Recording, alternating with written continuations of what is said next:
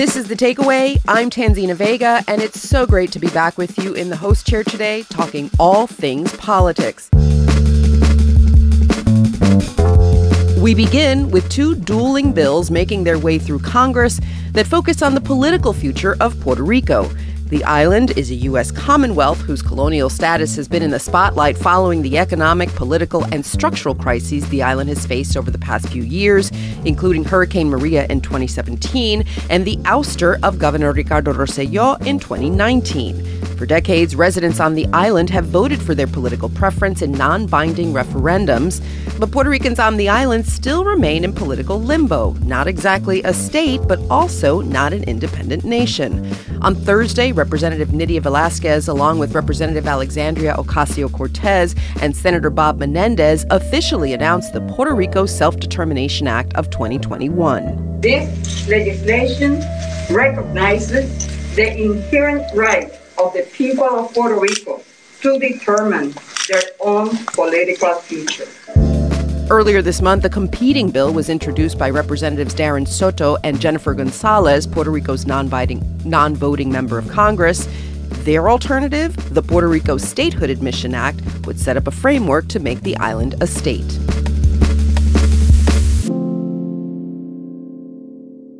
So on Friday morning, we called up Nydia Velázquez, representing the 7th Congressional District in New York City. She's the first Puerto Rican woman to serve in the U.S. House of Representatives. And since Puerto Rico's political advancement has been in the national conversation so much recently, I asked the Congresswoman how she expects to keep that momentum going. Well, I hope that we can all come together, Puerto Rico leaders and members of Congress, to really work in a path forward that will put an end to 123 years of colonialism, where the people of Puerto Rico has been divided, where they do not have legal tools to deal with their own challenges. We saw that during the financial crisis. Puerto Rico's right to declare bankruptcy was taken away by the U.S. Congress. Puerto Rico's opportunity to continue to promote economic development in Puerto Rico was taken away by Congress when they ended the IRS Code 936 that promoted foreign investment from the United States companies to Puerto Rico. So what it shows is that the many issues and the many challenges that the Puerto Rican people are facing today are rooted in the colonial status condition. Congresswoman, your Puerto Rico Self-Determination Act of 2021, which you are co-sponsoring and officially announced this week, can you define what you mean by self-determination? Is to recognize what the inherent right of the people of Puerto Rico to come together and decide what is their best political path forward, is for them to come and define in a convention, in a status convention, the different formulas, the different options, and put that to the peoples to decide through a direct vote what is it that they want to do. So many people are saying that statehood was voted by 52% in the last election. Well, this is a serious issue, and it requires the participation of the U.S. Congress and the U.S. government.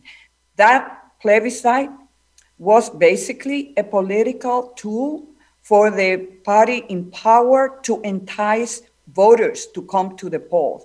It wasn't binded it will not require any action or certification by the U.S. Congress, nor was it defined for the people of Puerto Rico. So they didn't know. What does it mean? What type of responsibility if Puerto Rico becomes a state? So the statehood was not defined in the plebiscite bill. There was no education campaign about the implications of becoming a U.S. state. And then you have a minority, almost 57% of the people of Puerto Rico, who do not support statehood. They too have the right to be heard and to participate. Congresswoman, you mentioned the plebiscite, and this is something that residents of Puerto Rico for decades have essentially voted on these non-binding referendums about the status of their own island. Why not make that referendum? Why not just offer the residents of Puerto Rico a referendum that does have teeth, that is binding, rather than creating an additional step here? Well, no, that is exactly what my legislation does. It provides for the people of Puerto Rico. This is not any election. This is an important step forward to put an end to the colonial status of Puerto Rico. It requires a consultation with the different formulas that will be outside the territorial clause. And we gotta treat this with the seriousness that it requires. This will define the political future of the people of Puerto Rico. And so, what my legislation does, it empowered the Puerto Rican legislature to create a status convention and whose delegates will be elected by Puerto Rican voters. And that body will develop a long-term solution, and it will define each of the solutions, and it will have a transition plan for each of those solutions. So when people go out to vote, they will know what exactly they're voting for. This is not any regular election. This is the most important election in the political life and association with the United States for the last 123 years. Congresswoman, what do we know about whether or not there's congressional support for this self-determination bill that you are proposing? And if there is it bipartisan? Yes, we introduced the legislation yesterday. We had close to 80 members co-sponsoring the bill, and there is bicameral. Senator Bob Menendez, Senator Bernie Sanders, Senator Elizabeth Warren, Senator Booker, Senator Wicker, who is a Republican, and many more. 8 senators are supporting this bill. And in the House, close to 77, I think is the last count is 77 members. So that shows broad support. And not only that, it has the support of 10 chairmen of 10 different committees, including committees that have to do that has the responsibility on this bill and any other bill. Jim McGovern from Massachusetts, who is the chairman of the Rules Committee. Richard Neal, who is the chairman of Ways and Means. So it has I'm proud of the kind of support that we were able to get from members of Congress, from my colleagues, and I'm very grateful for that. Congresswoman, you mentioned the colonial status of Puerto Rico, which hurts the island essentially, especially at an economic and fiscal level. However, there is a body that you voted for, that you said it was one of the toughest votes of your career, which was to support PROMESA, which was the Fiscal Oversight Board that was appointed to manage and essentially restructure the debt on the island. That board has since become the target of a lot of criticism, particularly as it's debt restructuring, and lots of questions are being raised about whether that restructuring is fair to Puerto Ricans on the island or whether it favors investors and people who are not residents of Puerto Rico. How do you respond to that? Well, we need to look at this in the context of the fact that Puerto Rico didn't have any framework, any legal framework to declare bankruptcy. If you look at the history of Argentina with hedge funds and vultures, they they took Argentina to court for so many years, I think 10 years. And finally, there was an agreement in federal court in New York. So Puerto Rico didn't have any tool to deal with bankruptcy. And in fact, they borrowed money with the good faith of the Commonwealth and the Constitution of the Puerto Rican government. And that meant that that in any federal court, the judge could have ruled against Puerto Rico, telling them, you must pay it. There's no remedy here. We have to abide by the law. And if you don't have the money, then you will have to sell assets, public assets, or seize any liquidity that Puerto Rico had at that moment. Knowing all that, I knew that the only way forward was to create this body, because the Republicans here will not support any other remedy coming from the U.S. Congress. You know, you have the Puerto Rico government borrow money.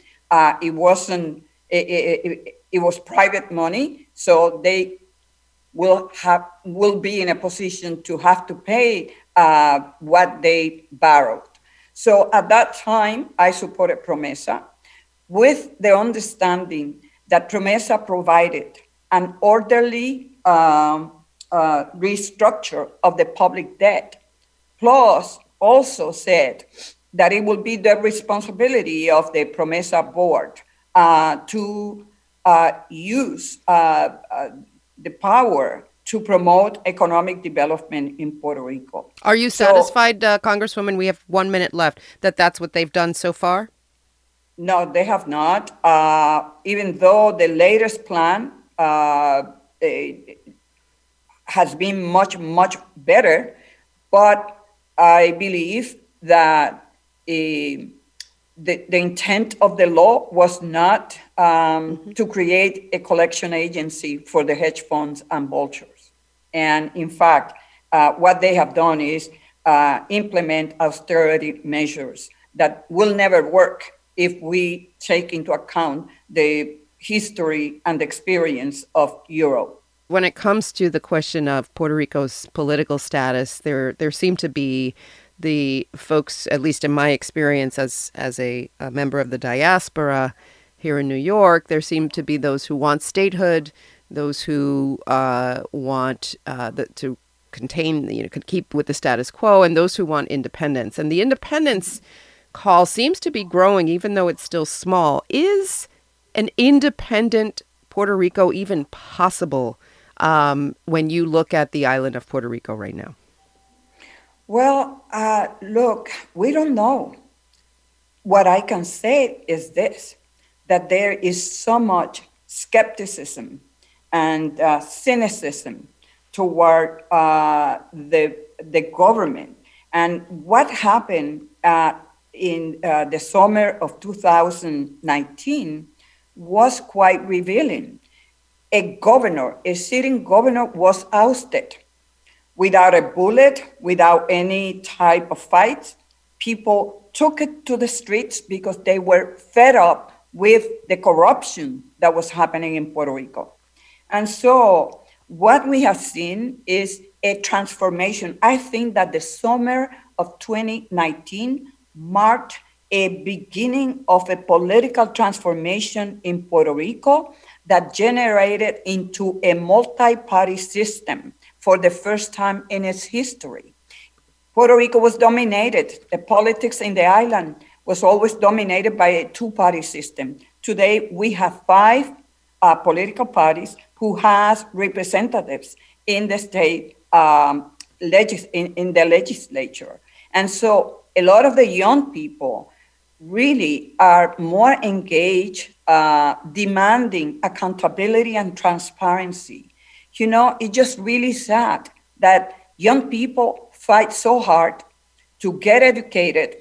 They graduate and with one diploma in one hand and then a ticket to leave the island.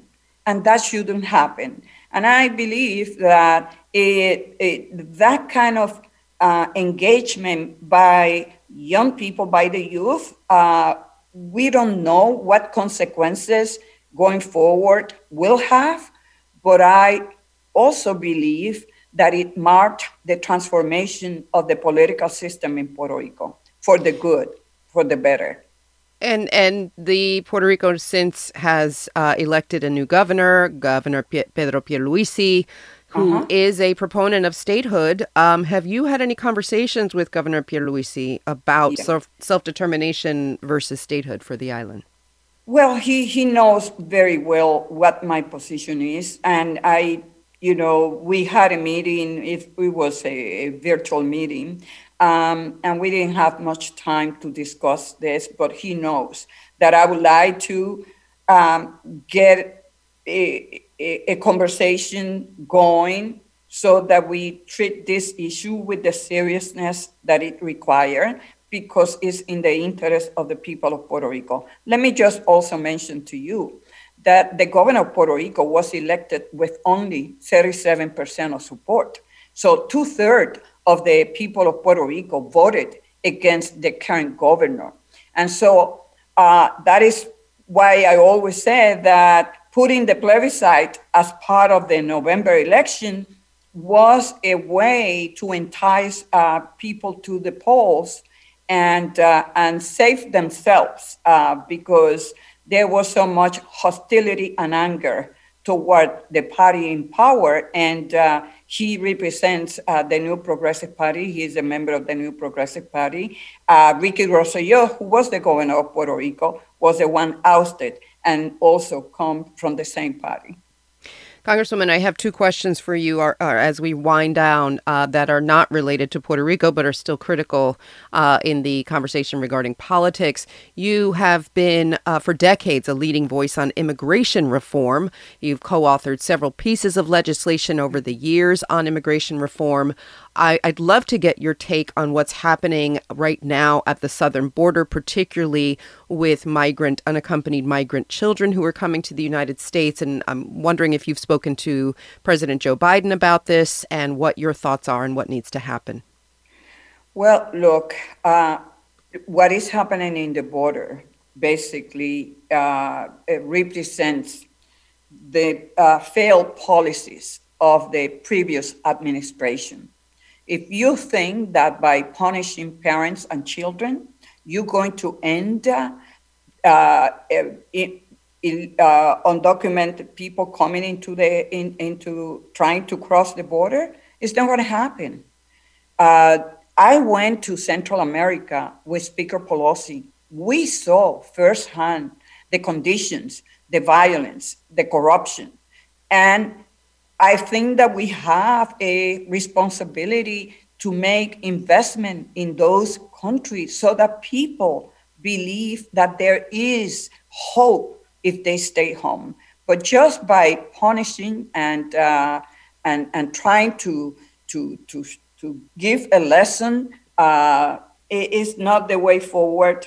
We are better than that, and now the administration is putting together not only immigration reform, but also an investment package that will help people be able to stay home by helping those governments to promote economic development.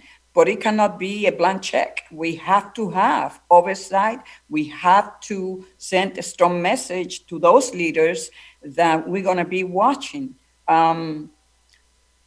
That's where we are today. And let me also add that, we passed the American Rescue Plan, a great plan that has been supported by almost 75% of the American people, Republicans and Democrats alike.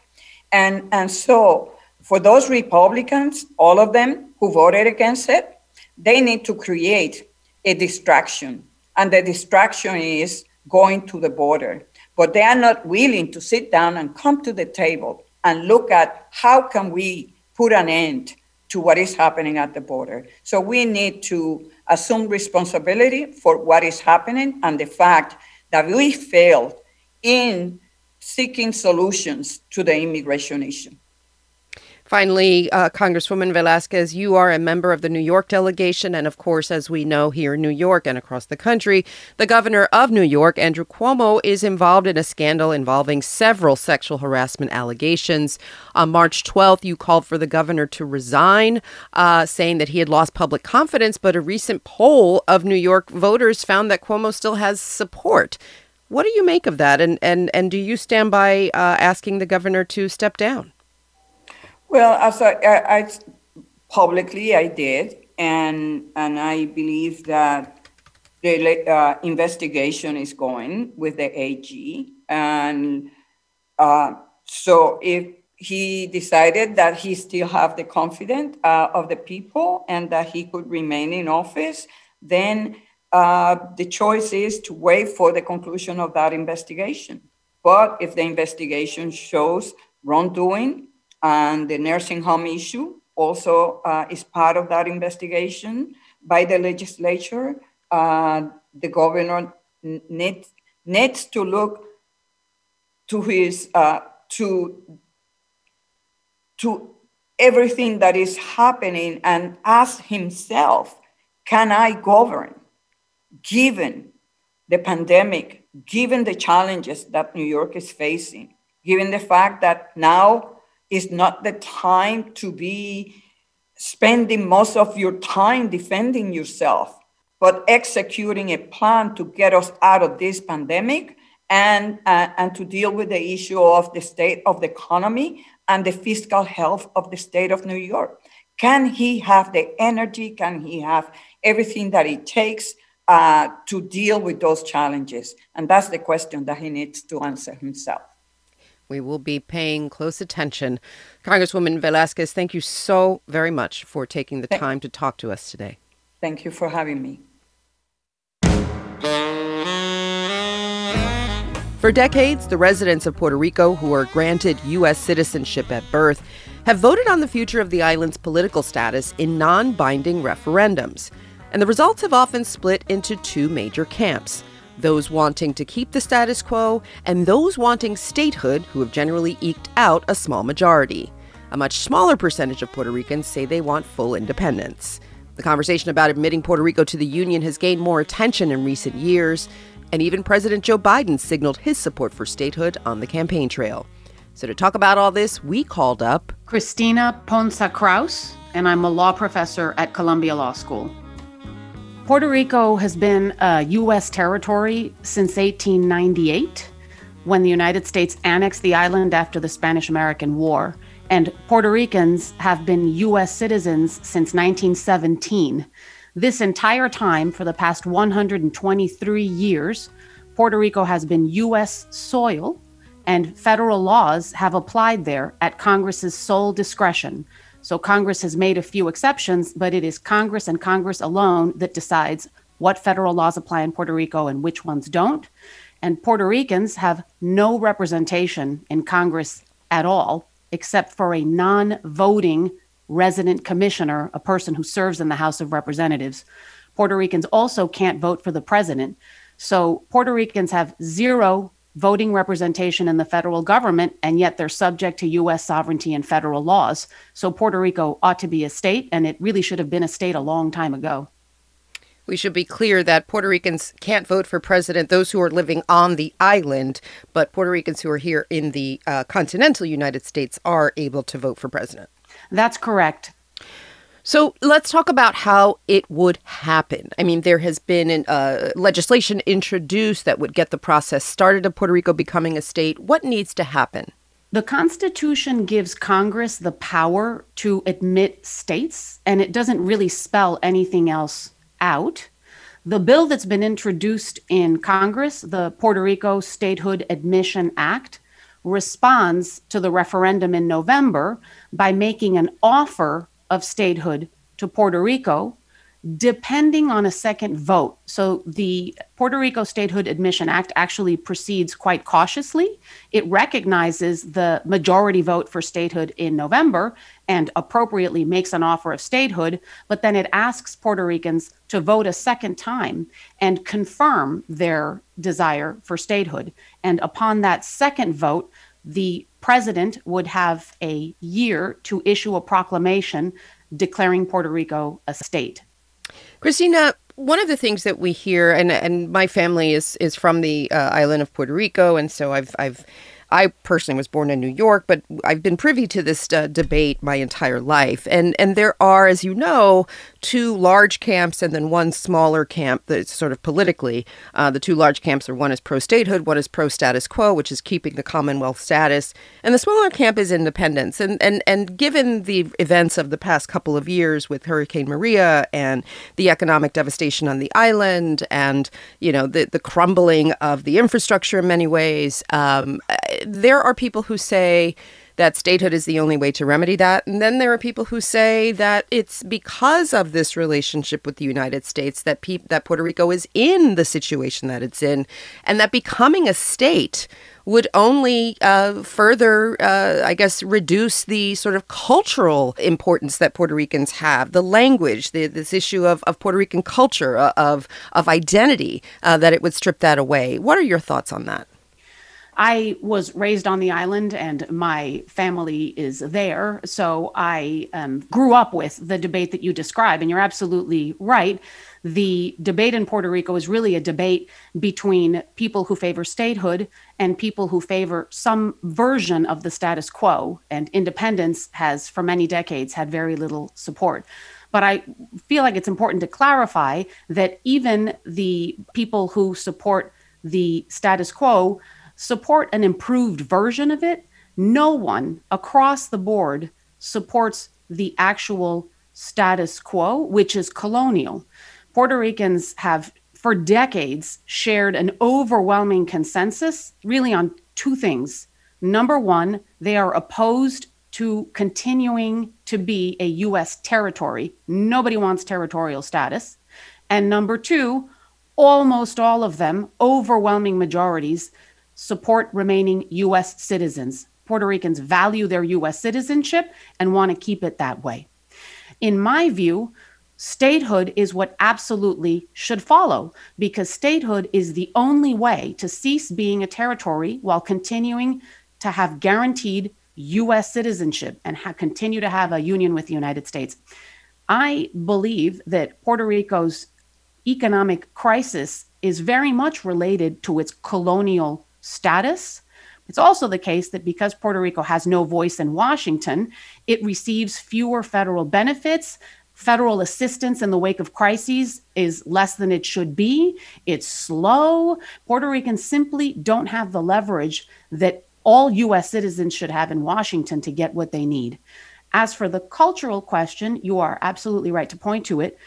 Those Puerto Ricans who want to remain U.S. citizens but feel skeptical of or resistant to statehood are worried that statehood would have a detrimental effect on Puerto Rico's culture, that we would no longer be different and unique, that we would be assimilated into American culture. But my view is that Puerto Rico has already been part of the United States for 123 years, and we have sustained our vibrant and beautiful culture, and we can do that as a state. What statehood would bring is not the loss of culture, but political empowerment. I want to ask you two questions to follow up on that. One is that the financial effects here. One of the things that we're seeing, and right now Puerto Rico is being, fiscally governed by a fiscal oversight review board, the Promesa board, that has made, for many people, they've been a controversial figure.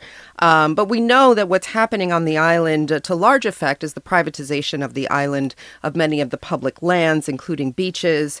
And of course, this is, we did a report recently about wealthy Americans who are running to Puerto Rico because of its tax shelter and tax haven status. And my question to you, Christina, is how would statehood curb that? Because the big concern is that Puerto Rico's natural resources in particular are being raided and destroyed by Western investors, but also that the cultural fabric of the island could be affected by these folks who are sort of going down there just because of the tax breaks. So what financial effect would becoming a state? Would it curb some of this wayward investment that we're seeing? So you put it better than I could. Puerto Rico is undergoing all of these effects right now as a territory. So greater equality in the tax treatment of Puerto Rico might make it somewhat less attractive to certain people who want to go down there for loopholes that wouldn't be possible under statehood.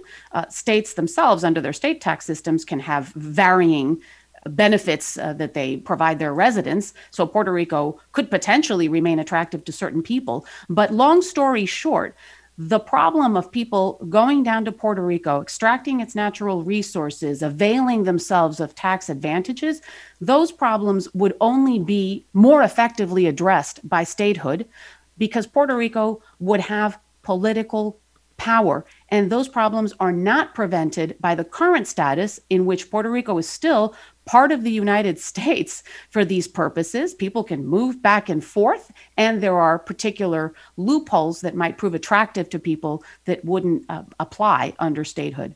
And finally, what has the Biden administration signaled about statehood so far, Christina? President Biden, when he was a candidate last fall, before he became president, made clear that he supports statehood, that Puerto Ricans must choose it for it to become a reality, and that if they choose it, the federal government must respond.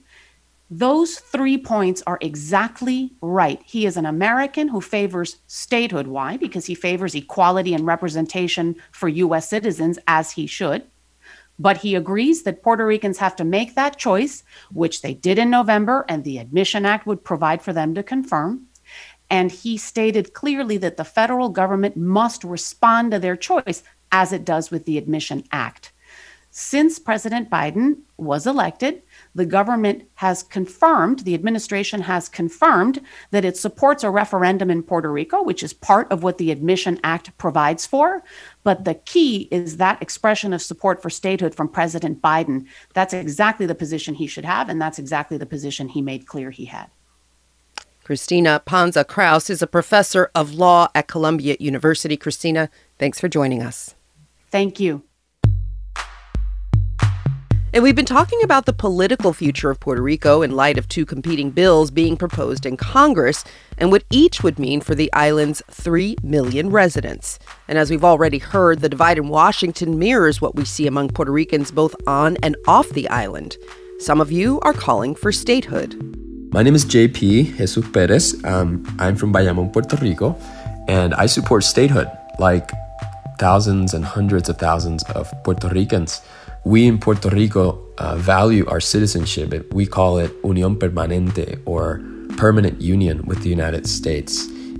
Puerto Rico has been part of this fabric of this country for over 100 years. I want everybody to be able to vote and have full civil rights. When Puerto Rico engages in the democratic process in a free and fair election and votes for statehood, they are determining for themselves their preferred status option at the ballot box. The plebiscito in the November election was a vote of self-determination and a vote for statehood. Others are opting for independence. My name is Alberto Medina, and I'm from San Juan, Puerto Rico, but now live in Denver. I support independence for Puerto Rico because it is a nation, and nations should govern themselves, not be absorbed by the country that invaded them in an imperialist frenzy 120 years ago. Throughout most of our history, a majority of Puerto Ricans have wanted the colonial status quo, and that didn't make it any more right or just. So we have to go deeper than that, and we have to look at the history. Anyone who rejects Puerto Rican independence because the island is so poor and vulnerable that they think it wouldn't be able to stand on its own 2 feet should ask themselves how it got that way when the U.S. has been in charge all this time. But history also includes suppression and persecution of the Puerto Rican independence movement. So it can't be just about heeding the will of the people on one vote last year. We have to also care about how the will of the Puerto Rican people has been ignored and subverted by the United States for decades. But many of you are instead reflecting on the process of figuring out the path forward and the idea of self-determination that's being pushed for by Congresswoman Nydia Velázquez and others. My name is Edil Sepulveda. I am a Puerto Rican living in the Washington, D.C. area, and I am the co-founder of Boricuas Unidos en la Diáspora. And we Puerto Ricans, we need self-determination Now, we are colonial subjects in an occupied land, and we deserve a real, a serious, a democratic, and transparent self-determination process, which we haven't had before. So that's why we all have to support this Puerto Rico Self-Determination Act. We all have to unite together, Puerto Ricans and Americans, and end 123 years of colonialism once and for all. Hi, my name is Cristian Vasquez. I'm originally from Bayamón, Puerto Rico, currently residing in North Carolina. I am supportive of the self-determination process and the bill submitted by Congresswoman Velázquez. We need a process that is inclusive, that is just, that is democratic, and that will represent all of the different viewpoints and communities within and outside of the island. Hi, this is Reggie. I'm a Puerto Rican who currently resides on the island. I actually take issue with the premise that it's either statehood or self-determination. They're not mutually exclusive. We as the people, our elected representatives, organized that plebiscite, and 53% of voters voted for statehood. So I think the question right now that people have to answer, or the question that needs to be asked is, do you support what the people support? Do you support democracy?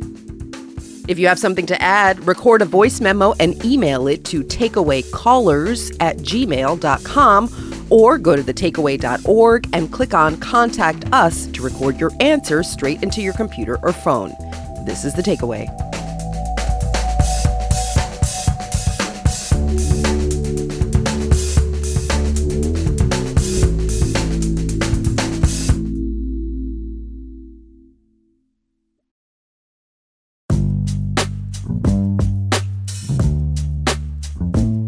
Back now on The Takeaway, I'm Tanzina Vega. Earlier this week, Avril Haines, the director of national intelligence, released a declassified report on foreign interference threats in the 2020 election. And while there's no evidence that any interference altered votes in the election, the report outlines efforts authorized by foreign leaders, including Russian President Vladimir Putin, to influence public opinion about the presidential race between Joe Biden and Donald Trump. Much of the information contained in the report brings to mind a warning that former special counsel Robert Mueller delivered in May 2019 after concluding his own investigation into the 2016 election. And I will close by reiterating the central allegation of our indictments, that there were multiple, systematic efforts to interfere in our election. And that allegation deserves the attention of every American. Andrea Bernstein is a WNYC editor, most recently with the Trumping podcast, and the author of American Oligarchs, the Kushners, the Trumps, and the Marriage of Money and Power. Andrea, welcome back. Hey, great to talk with you. And I also have Suzanne Spalding, Senior Advisor for Homeland Security at the International Security Program at the Center for Strategic and International Studies. Suzanne, I almost didn't get through that title, but welcome to the show. Thank you. It's great to be here. Thank you. Andrea, we heard Robert Mueller there saying, hey, you guys should pay attention. There's some interference in your election happening. And did this report confirm that? Oh, yes. I mean, it absolutely did. I mean, I think what's interesting about this report is that it tells a story about messages that the Russians consistently push from 2014, almost up until the present moment. And it was an anti-Biden, pro-Trump, and also a message to undermine confidence in the American electoral system. So while I don't think anybody would be shocked to learn this information, I think what is striking is the longevity and the consistency of the message, and the way the Russians' message dovetailed with what came from the White House from 2017 to the beginning of 2021. Suzanne, you, having been a senior advisor for Homeland Security, what stood out to you most about this report? Well, I agree with Andrea. I think it was very important that the intelligence community confirmed that, in fact, we did see Russia, predominantly, and other countries as well, trying to influence the public discourse, political discourse in this country. And that it did not end on Election Day, right? That they continued to push the big lie that the election was rigged. And this is consistent with the narratives that Russia has been pushing. And we know this is not just about elections, but about undermining public trust in democracy and about our institutions across the board. And I've been looking at the ways in which Russia's been undermining public trust in our justice system, for example. So I think it was really important, both those messages. It feels like folks aren't as excited about this type of news right now, Andrea, but are you feeling that as well? Like this is sort of, why are we even talking about this now? Oh, no. I mean, I think because we see the Republican Party building both its policy and its political messaging on these messages of no confidence in the electoral system. I think it is still very much present, and we need to analyze how to handle it going forward. Andrea, Russia, no surprise, showed up in this report. How did their meddling efforts, if you will, differ in 2020 compared to what we saw in 2016? Well, the intelligence community report pointed out that Russia, unlike in 2016, did not attempt to interfere with the election apparatus. So that is one big difference. But in a lot of ways, it was quite similar.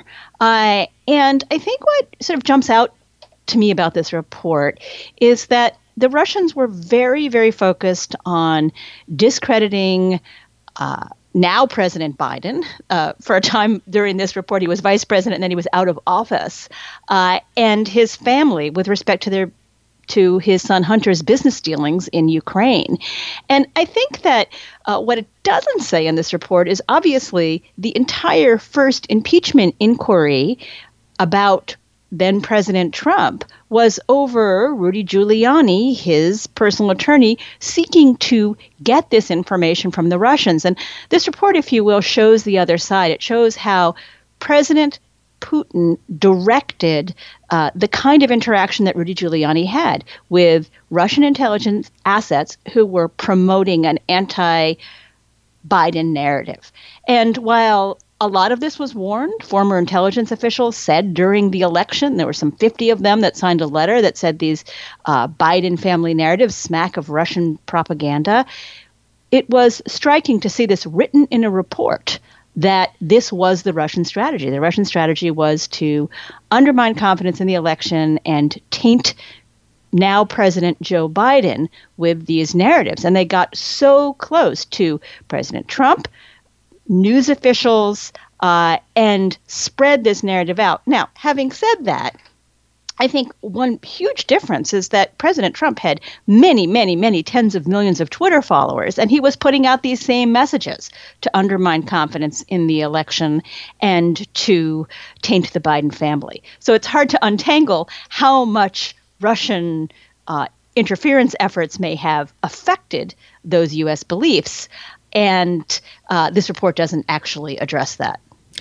Initially there were many concerns about not just Russia, but also whether or not Iran and China would also be, would also have any significant meddling, if you will, in our election.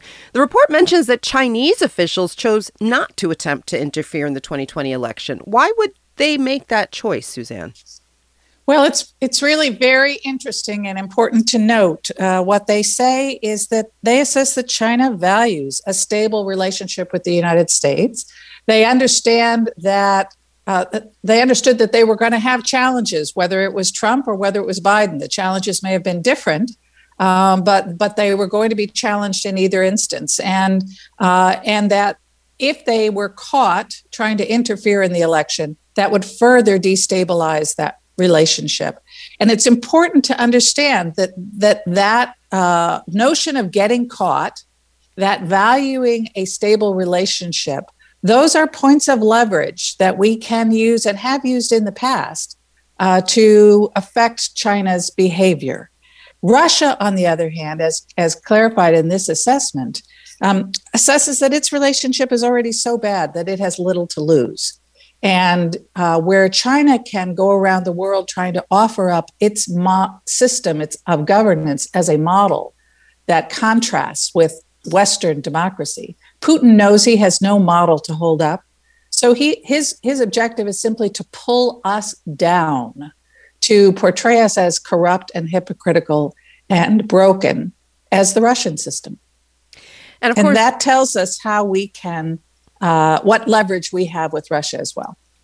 Do we have any leverage? I guess, Suzanne, that would be the question. Well, I think that demonstrates that Putin understands that his public is not particularly happy with the governance, or at least a segment of his population that he cares about. Certainly, he is sensitive to protests that have happened in Russia around corruption allegations, right? And so that's an important thing for us to know. Putin and Xi Jinping both place at the top of their list of priorities staying in power. So understanding what they think they need to stay in power is how we're going to be able to determine where we might have some leverage. And Suzanne, what about Iran? What role did they play, if any, in their own attempts at election interference here in 2020?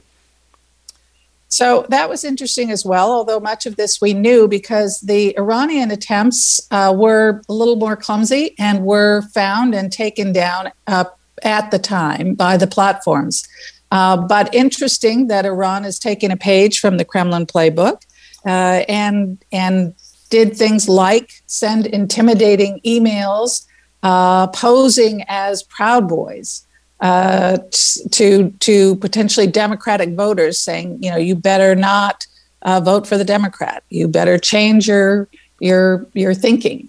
Rather clumsy, but interesting that they wanted to get involved, and again, we're trying to stir up trouble, and in this instance, anti-Trump. Andrea, just curious, how effective do you think these messaging campaigns were? Well, I think we have to ask ourselves that question. I think one of the things that is interesting and that the report pointed out was that these Russian messages, the anti-U.S. election apparatus messages, which coincided with Trump's, were coming after the election. And we know what happened on January 6th. Now, how much did Russian information contribute to that versus what Trump was already putting out? It's hard to say, but it's alarming that those two messages dovetailed so much, the Russian government's and the message that Trump was putting out to his supporters in the days before the insurrection on January 6th. Suzanne, was the intelligence community, and I guess this is a question I'm asking now that we have this report in hand, but how prepared was the intelligence community for these attempts ahead of the 2020 election? Because we know that under the Trump administration, there was tension between the Trump administration and many of the national security personnel who were supposed to be in charge of this. So tell us how that affected what we know now. Well, I think the good news is that what we see is the intelligence professionals continued to do their work and their mission. We were much better prepared for the information operations even in 2018 and certainly by 2020 than we were in 2016. And so, for example, in the report, we see that what appears the government, the intelligence community, presumably shared information on a more timely basis with the social media platforms that facilitated their ability to detect these disinformation campaigns and, where appropriate, to take them down. So that's a step forward, I think. And when we see how the election officials were in conversations with my old shop at the Department of Homeland Security, which is now called CISA, the Cybersecurity and Infrastructure Security Agency, for 4 years, getting ready for this national election, that a big part of what they were training for and preparing for were efforts to undermine public confidence in the legitimacy of the process and therefore the outcome. And that was a big part of what was behind the push for paper ballots, so that there would be an audit trail and you could go back and reassure the public about what happened in the election. So I think everyone was better prepared for those information operations this time around. Andrea, I'm curious in terms of how much attention has been paid to the 2020 election before it actually happened, and election security overall, and then this report emerges and it doesn't seem to make a big splash. Were you surprised by that? Well, I do think that there is sort of no. And the reason is because a lot of different parties have reasons for looking ahead. President Biden has made quite clear that he wants to focus on his agenda, not the Trump administration. The Republicans in Congress, some of whom may have pushed similar messages to the Russians, undermining confidence in absentee voting and in the American election system, also don't have an incentive. And for those of us who were journalists who covered Trump, I'm certain that there is a feeling on the part of some people that sort of Trump occupied everyone's brains for 4 years. It's time to move on and deal with other issues.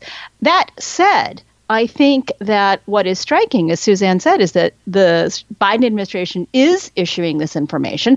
This information directly contradicts what some Trump officials were putting out during the election. For example, President Trump and his allies were downplaying the role of the Russians while upplaying, if you will, the role of the Chinese, even though this report clearly says that China wasn't a major actor in the 2020 elections in the United States. So I think that there is certainly going to be a clarification. There has been a clarification of the historical record. And I think that there are still open questions about President Trump's attorney, Rudy Giuliani, who has been reported to still be under investigation for some of his activities in Ukraine. So we will see where that turns up. But I am pleased to see that clear information about the historical record is now being put out. And I hope that this continues to be the case. One of the things that has stood out to me as we talk about misinformation and disinformation is essentially how successful some of these campaigns have been. And we see the rise of conspiracy theories, particularly thinking about things like QAnon and, how really they've influenced a lot of the thinking of average Americans. Suzanne, I'm wondering, why is the general public in the United States today so susceptible to foreign disinformation campaigns? What was it? I know that part of the thinking was to sort of tap into, at least on the part of Russia, was to tap into the racial tensions that have always existed in the United States. Is that partly why they were so successful? That's a great question, Tanzina. And yes, systemic racism is certainly one of the vulnerabilities that the Kremlin seeks to exploit. As this assessment points out, they are exploiting divisions, much broader than that in our society as well. I think they're also taking advantage of the isolation. I think it's exacerbated by COVID and our inability to interact on a personal basis. It's much easier to demonize people when you're only interacting online. There's been a fear of change for quite some time now that they tap into and exploit. All of these things, I think, are channeled into a sense that democracy has failed and cannot be fixed. That's the narrative, ultimately, sort of the meta-narrative, if you will, that Russia is pushing. And we've seen a decline in support for democracy. Again, based on weaknesses and vulnerabilities of our own making, but definitely exploited and exacerbated by these narratives that the system is rigged and that it is irrevocably rigged. I wonder how much of this is also a lack of our own, understanding in this country about how our government works and how democracy works and sort of the civic education that we might be lacking and even maybe some critical thinking or media literacy. All of those things have to play into this, right? It's a big question and I'm only giving you a minute and a half to respond, but... Well, it's exactly the right question, and I could not agree with you more. I think ultimately the way to counter these information operations is to build public resilience against the pernicious messaging that our system is irrevocably broken. And civics education is a way to remind people that the beauty of democracy is not that it's perfect, but that it can be changed, that it is susceptible to change, unlike totalitarian and authoritarian regimes. We need to teach Americans how to hold our institutions accountable and how to be more effective agents of change. Suzanne Spalding is the Senior Advisor for Homeland Security at the International Security Program at the Center for Strategic and International Studies. And Andrea Bernstein is our WNYC editor and the author of American Oligarchs. Andrea, Suzanne, thanks so much for being with us today. Great speaking with you. Thank you.